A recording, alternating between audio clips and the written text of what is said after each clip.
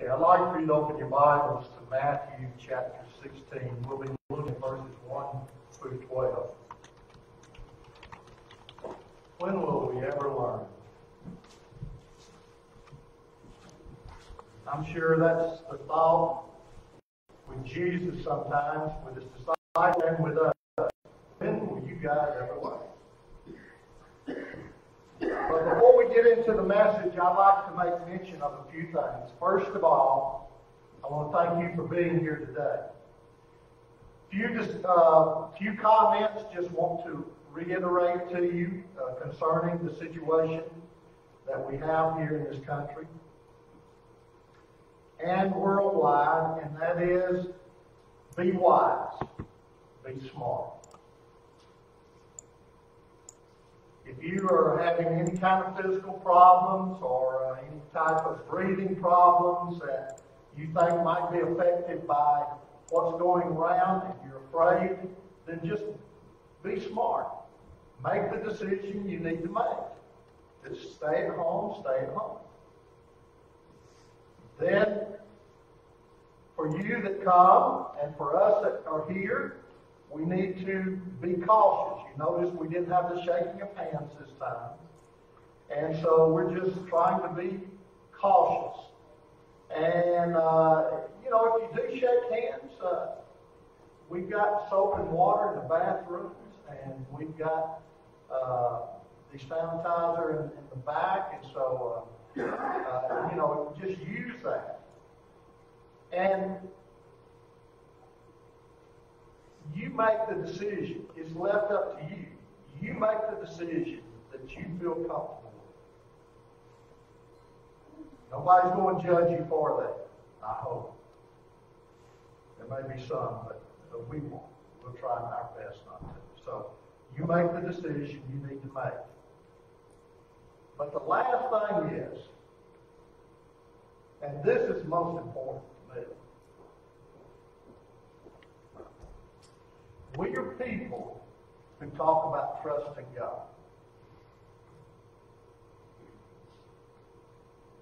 Please don't panic. Please allow our world to see us and to see Jesus in us. Do not panic. I'm moving to somewhere. No, just kidding. But do not panic. Okay. With that being said, when will we ever learn? Matthew chapter 16. Boy, he's just performed 2 miracles. I mean, back to back. Feeding of the 5,000 plus, and then the feeding of the 4,000. But not only that, and we'll talk about this in a few moments, what was left over after the feeding of the 5,000 and the feeding of the 4,000? I mean, baskets full of food, right? Plenty. So he didn't just feed them, he abundantly fed them. And so, in Matthew 15, 32 through 39, we have just left the feeding of the 4,000. And Matthew helps us understand that, and he's helping us understand here that the disciples, yes, they're getting little by little, but they haven't gotten it yet. And the pace is picking up, and Jesus is approaching Jerusalem. The climactic time where he will have to go to the cross and will have to be crucified for our sins. So, one thing that if you've been there with the disciples, you're seeing these miracles, the feeding of 5,000, feeding of 4,000, you would have thought that the disciples would have said, Lord, right here in chapter 16, we didn't bring anything, but you can take care of it. But you may be like me. You say, as you read this passage, as we read it in just a few moments, man, you guys, you disciples, come on. Where did we get the food last time? Where did we get the food the time before? This is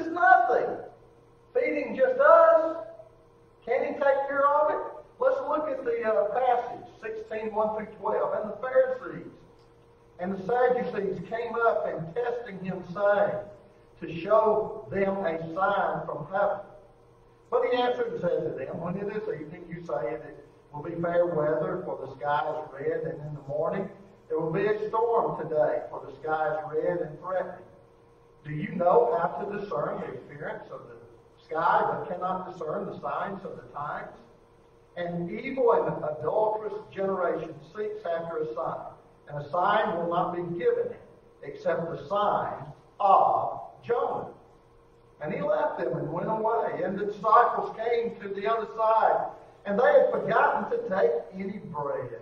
And Jesus said to them, watch out and beware of the leaven of the Pharisees and Sadducees. Now, leaven, bread, boom. Tick-tock, tick-tock. You just see it.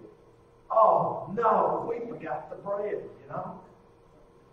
And so they began to discuss among themselves, saying, it is because we took no bread. But Jesus, aware of this, said, you men of little faith, why do you discuss among yourselves that you have no bread?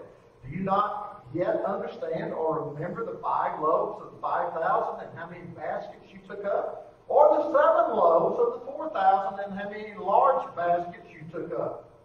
How is it that you do not understand that I do not speak to you, or I did not speak to you concerning bread?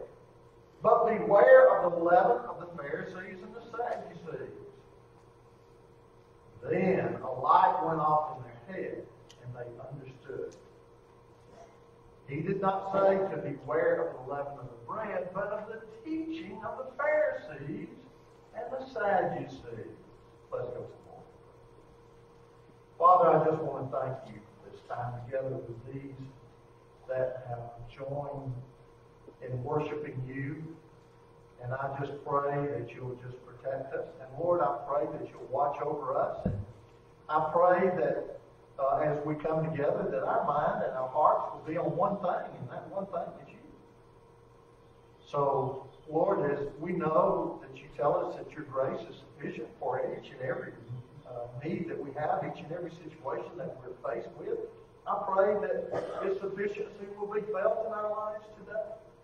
God, that you will deal with the hearts, for I cannot. That you'll deal with the minds, I cannot. That you'll challenge us, that you'll convict us, that you'll lead us, that you'll direct us, that you'll encourage us, that you'll strengthen us. That we might be drawn to you, to trust in you, Lord, and to walk by faith, to be children of faith. Help us, Lord, in doing this. Only you can. In Jesus' name. So Jesus shows us that he not only takes care of the need in an adequate way, but in an abundant way. They not only had the hunger met, but there were the filling of the baskets. They ate and they were satisfied, and then they filled up all these baskets. That meant, the satisfaction meant that the food was more than a Happy Meal. It was more than that. Or a Chick-fil-A sandwich. Or Popeyes. We're talking about smorgasbord type of satisfaction. And so we're looking here and we're seeing that they did more than just, or he did more than just satisfy their hunger. He filled their stomachs up. And they were not barely satisfied, but they were abundantly satisfied. So, leaving that in chapter 15 and chapter 16, what happens? You have this great miracle, you have this great time, you have the healings going on and other things happening. And after a great event, it never fails, does it? It seems like testing comes. It seems like, evil is there. Is always there. But I mean, it pops its ugly head up. And we see that right after all of this, here they come and opposition is there. Opposition confronts Jesus. Matthew 15:39, we're told that Jesus and the disciples returned briefly to the land of Israel only to be confronted by opposition, or with opposition again. Now this time it's a little bit different. I mean, they sent the big wheels last time with the Pharisees and the scribes, but they didn't do, or they didn't get accomplished what they were hoping to get accomplished. So this time, they send the even bigger wheels, and that is the Sadducees and the Pharisees. Now, I want to tell you, this is something important, because when the people see these people coming together, they know something is in the making. I mean, these people were opponents to one another. They opposed one another. The Sadducees joined forces with the Pharisees in an attempt to, and this was their plan, to trap Jesus into a blasphemous claim and discredit him. So the Pharisees and Sadducees became harmonious, or it seemed they were on the outside. The Pharisees and Sadducees were political enemies and religious enemies to a degree. They were antagonistic in their views, their major views. In other words, the Sadducees, they didn't believe in supernatural beings, and they didn't believe in the resurrection and the afterlife and many of the judgments to come. And boy, how that left them an open door to live pretty much the way that they would like to live. They didn't try to protect the laws. They went with whatever government there was and tried to adapt to that culture and that government so that they could blend in with them. When we don't believe in judgments, when we don't believe in afterlife, when we don't believe in what God is teaching in His Word, then that leaves an open door for us to just formulate anything that we want and to believe anything that we want and to make up anything that we want. And that's exactly what the world does at times. They come up with their own beliefs. They come up with their own thoughts. And they say, I don't believe that. And so in not believing that, then what happens? They change laws of our land to adapt to the way that they feel comfortable and the way that they believe. And by doing this, they can live any old way that they want to. But the laws are progressive in the sense that they're always changing. Beware of these judges and other people who are always promoting a progressive type of lifestyle and laws. They're always changing. They're always morphing. They're always moving forward. We should stand on the Word of God and what it teaches, and not let the influence of our culture dominate our thinking and change our way of living. We have absolutes that we are to draw from, and we should draw from those, and we should live by those. And so the Sadducees, they were considered the liberal group, the Pharisees, the more conservative group. And, with this, they came together. And how did they come together? Against a common foe. You'll see this in our society today. You'll see it in the world. In the past, right now going on, two different groups that are totally opposed to one another. If there is a common foe, then they many times will come together, compromise temporarily what they believe or some things that they believe so that they can attack that one person. Now, this happens with Christianity. A lot of times in our beliefs, different people that believe different ways will come together, and they're a lot more liberal than what Christianity is all about and teaching, and just to oppose Christianity. And this is what happened here with Jesus. It's no different then than it is today. And so Matthew mentions that both Pharisees and Sadducees met Jesus and confronted him. Mark, he only mentions the Pharisees, and he mentions the Herodians who make up the Sanhedrin, the political aspect of it. And so that basically is the same. So the Pharisees were very hypocritical and very proud and legalistic, and the Sadducees and the Herodians, on the other hand, were very worldly and had an intense interest in political power. So these groups came together. And in Matthew we read, and the Pharisees and Sadducees came up and testing him, asked him to show them a sign from heaven. Mark tells us immediately he entered the boat with his disciples and came to the district of Dalmanutha. And so the Pharisees came out and began to argue with him, seeking from him a sign from heaven to test him. And the word for test there is different than testing him to see that if he was the Messiah or not. It was used in a sense similar to Satan testing Jesus. It was diabolical.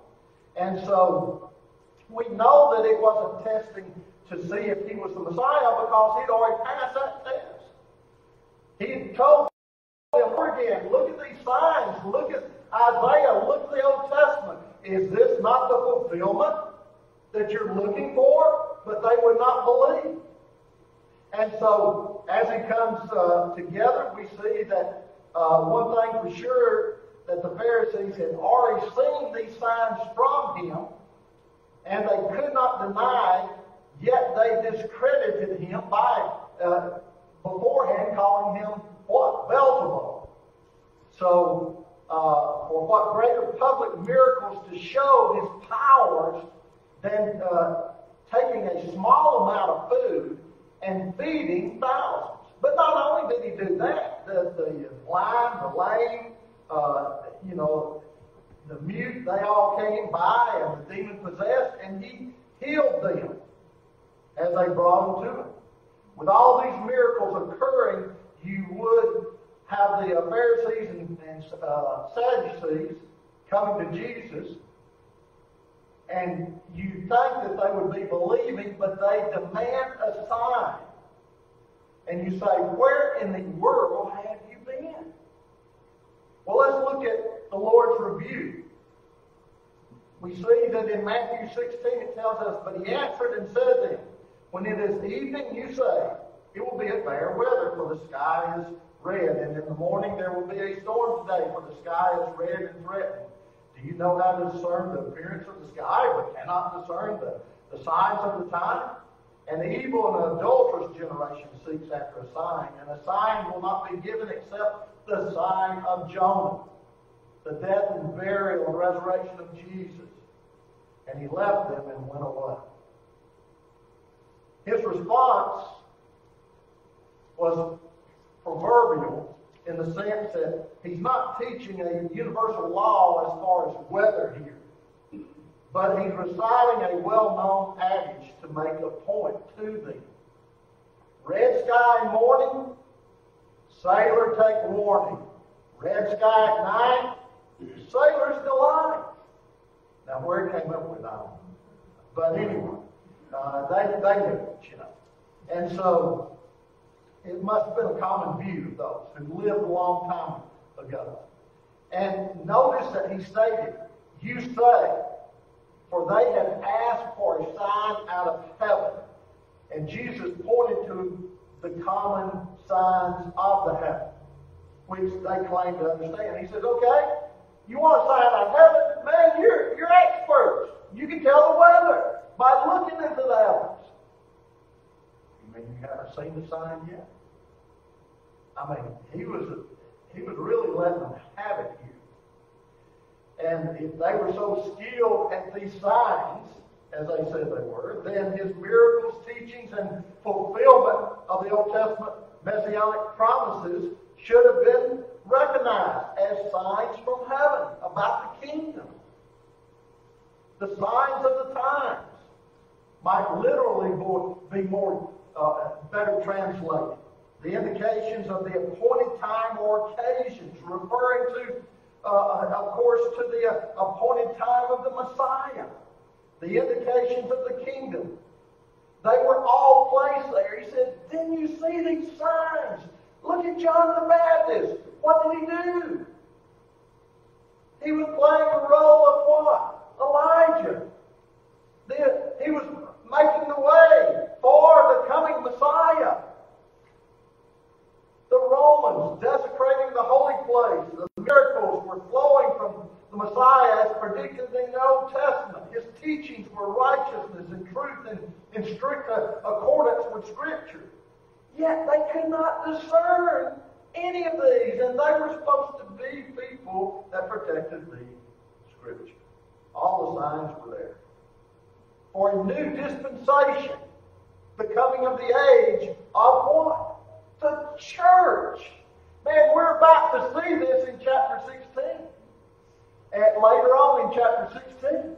The coming of the church, the announcement of the church, the new covenant, the inauguration of this new covenant involving the forgiveness of sins through the blood shed on the cross.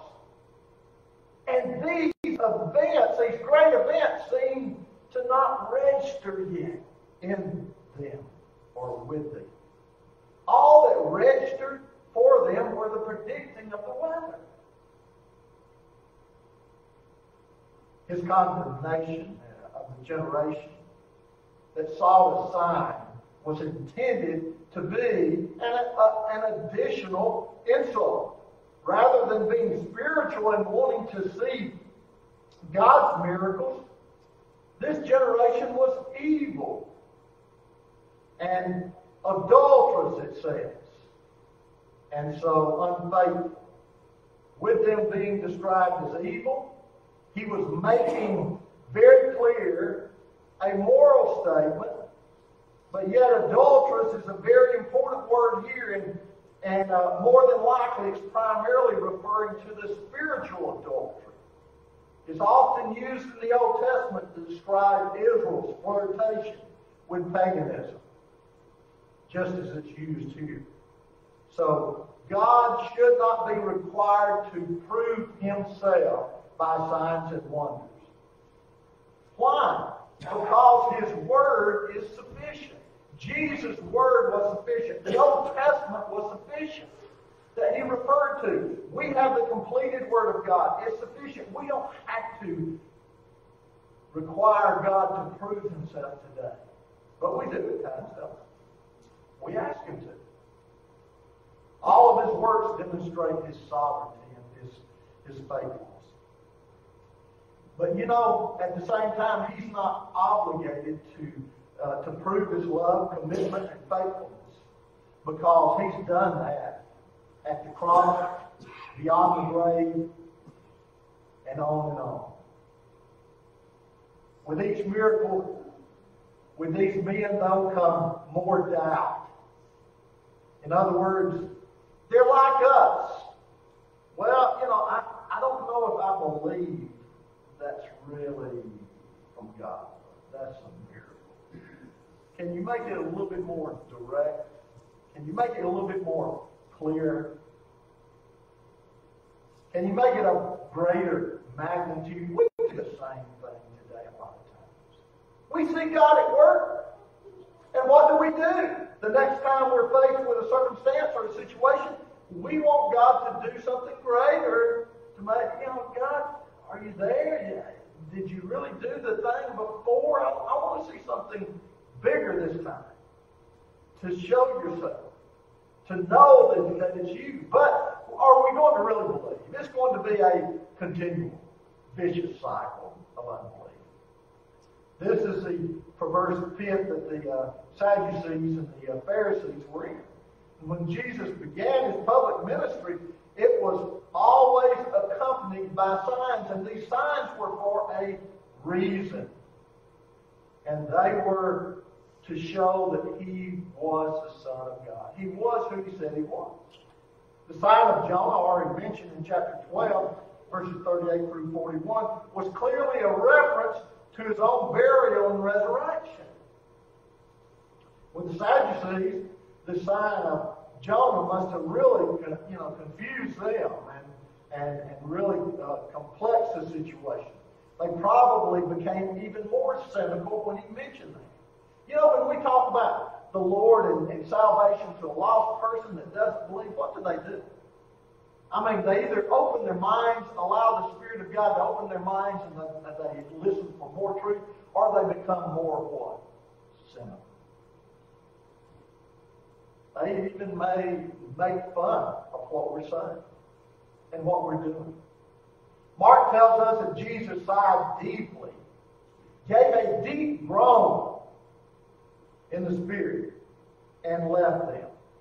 This expressed great agony and exhaustion, being constantly in conflict with the faithless, the self-righteous religious leadership.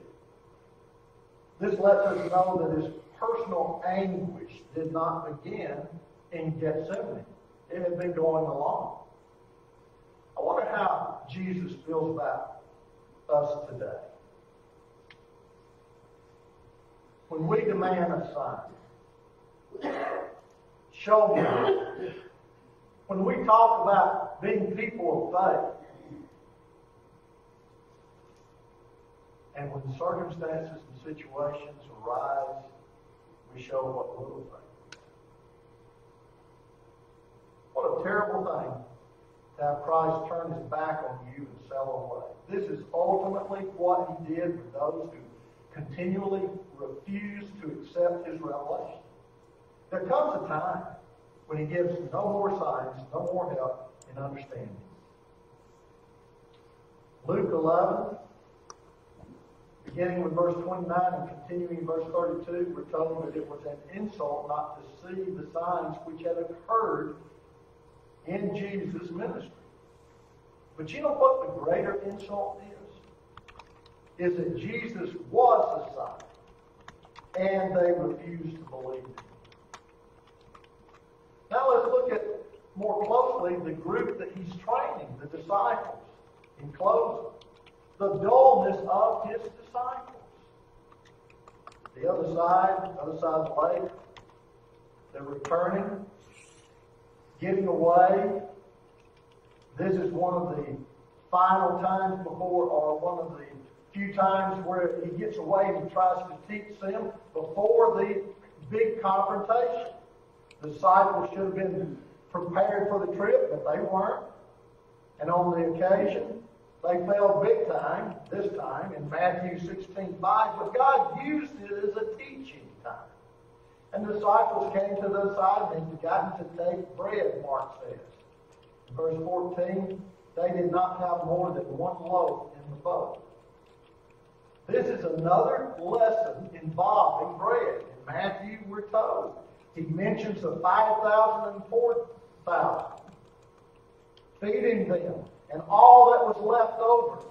And so, Matthew in chapter 16, we read, and Jesus said to them, watch out and beware of the leaven of the Pharisees and the Sadducees. Leaven, we did not have bread. Boy, he's confronting us.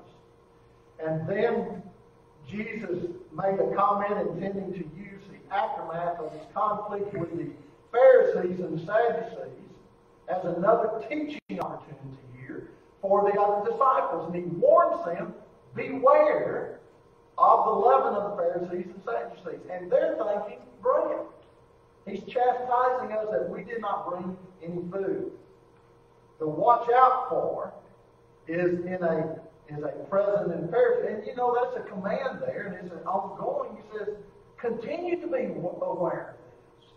In other words, I'm not just talking about physical bread here. I'm talking about the Pharisees and Sadducees. This is just a one-time point. It has happened in the past. Continue on being aware of it. Pay close attention to it. Be on guard. And the leaven here was a catalyst. And that was, you remember how, if it gets in bread, how it makes it rise. And he says, the same thing. It can, not only can it be used for sin, but we see it used earlier for the kingdom of God, for good. And it was used over and over again symbolically, teaching them this. Their teaching here, he's saying, is so subtle that if you're not careful, it will become a real danger. He says, beware of this. And the disciples began to discuss among themselves about what Jesus said. They were missing the points. Their minds were focused on the temporal rather than on the more significant spiritual battle that was going on and ahead for them. They were probably thinking about vendors who dealt with the Pharisees and Sadducees, and they said, well, we don't want to deal with them. Jesus is telling us not to deal with them to get any food from them. And Jesus confronted or counted on, being misunderstood by his enemies, but not by his disciples. So in verses 8 through 10, it says, but Jesus, aware of what they were saying, said, you men of little faith, why do you discuss among yourselves because we have no bread? Do you not yet understand or remember the 5 loaves of 5,000 and how many baskets you took up, or the 7 loaves of the 4,000 and how many large baskets you took up? How is it that you do not understand that I did not speak to you concerning bread, but beware the leaven of the Pharisees and the Sadducees? You men of little faith, he says. It was a stinging rebuke. He did not say you didn't have any faith. He said of little faith. But we act the same way. He tells us today, when we go through something and he takes care of us, he works a miracle, we see him at work, then we question him later on. We panic, we fret. We do all of this. One problem they had was we can become too familiar. They were around it so much. You see, the repeated exposure of his teaching, when not reflected on, and this is so important, people. You hear me every Sunday unless I have a guest speaker or somebody else. Other churches, they hear their pastor every Sunday and maybe on Wednesday. The problem is familiarity. It's with every church. It's with every group of believers. The repeated exposure of one's teaching, when not reflected on and acted upon, works in an insensitivity and a dullness in our lives. We've got to have that ongoing relationship with the Lord, or we just come to church. We just come to gatherings, and that's all we do. We don't hear the Spirit of God when we do that. They were not appropriating what they were hearing and seeing. How many of us, the same thing has happened with us? I want to be honest with you. When I listen to other preachers on the radio and other places, it's there for me too. Oh, I've heard that before. I may not say that, but that's what my mind says. And I don't get, I miss what God has for me to hear. What God is speaking to me about.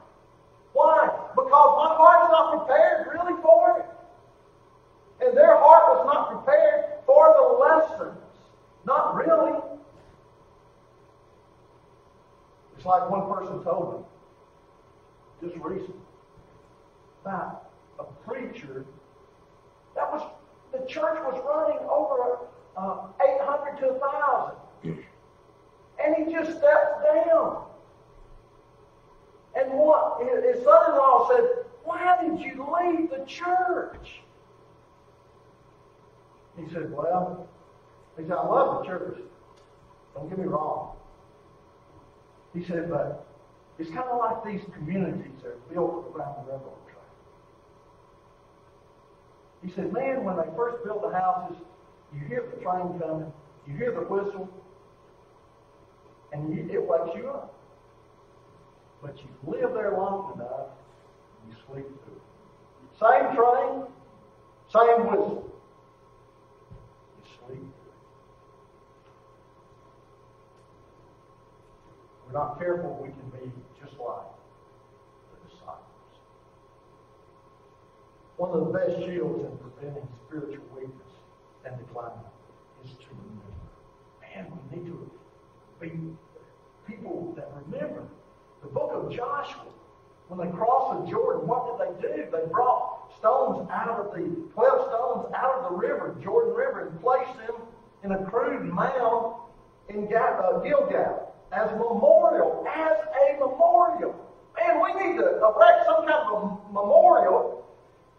I don't care if it's your marker in your Bible. You need to erect it that says, remember. Acknowledge. Be alert to what can happen again and again. Joshua reran the mental tapes of what God had done in Israel. Gilgal became the command headquarters for conquering the promised land. Jesus wanted them to realize that not to use it meant to what? Lose. Pharisees and Sadducees, they missed it because they didn't take the word that they had and properly apply it. They weren't growing. They didn't know the Lord.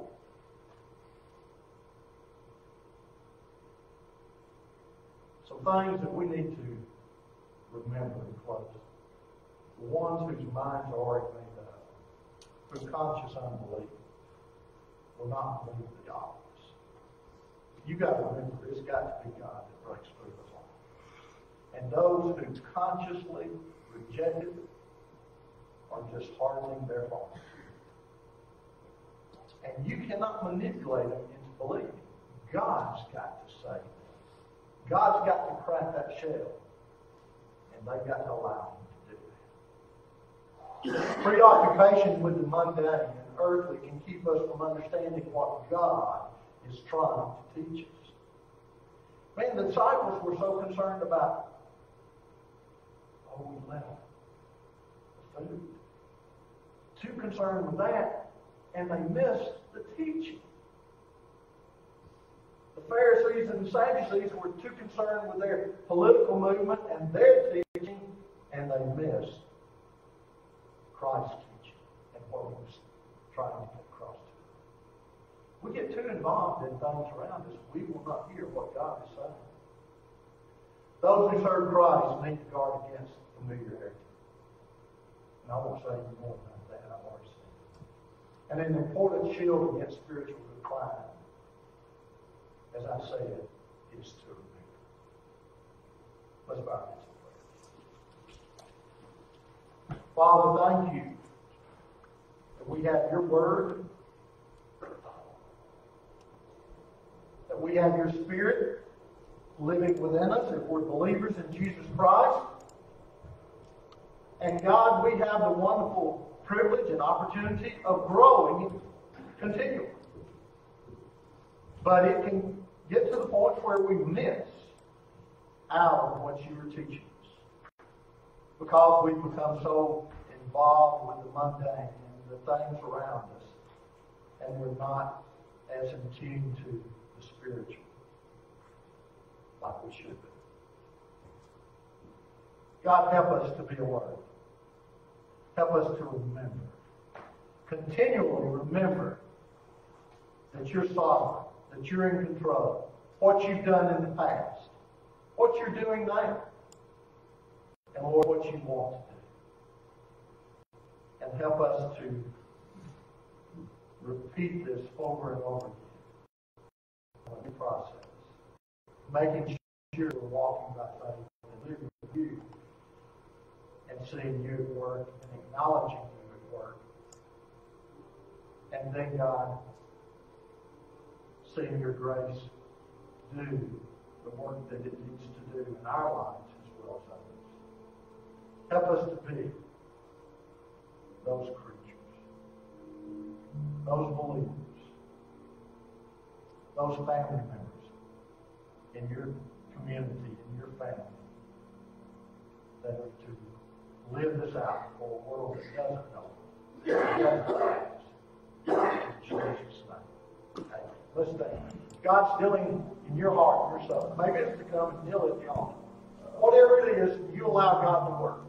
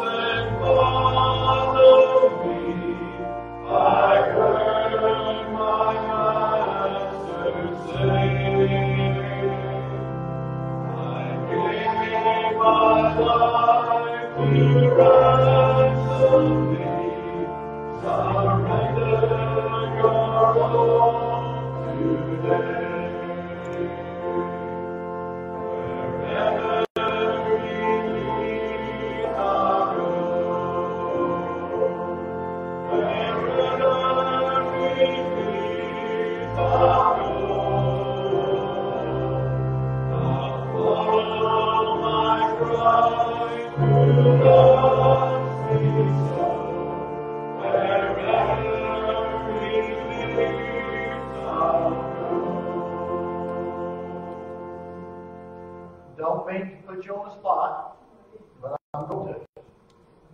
How many of you intend to come back to worship the Lord tonight? Raise your hand. Good. We want to talk about that, as deacons do after this. Now, people, like I said, we want to be sensible, we want to be cautious, but we want to be obedient. And so that's what we're trying to do. Debbie and I will be standing at the door, just telling y'all goodbye as you leave.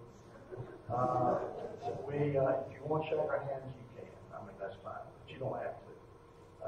Any precaution we want to take, we will. We take it seriously.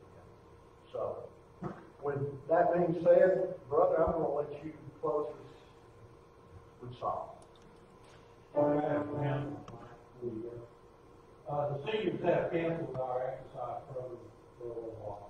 They were very concerned with Are we having our meeting on Thursday? I don't know. I'll talk to them.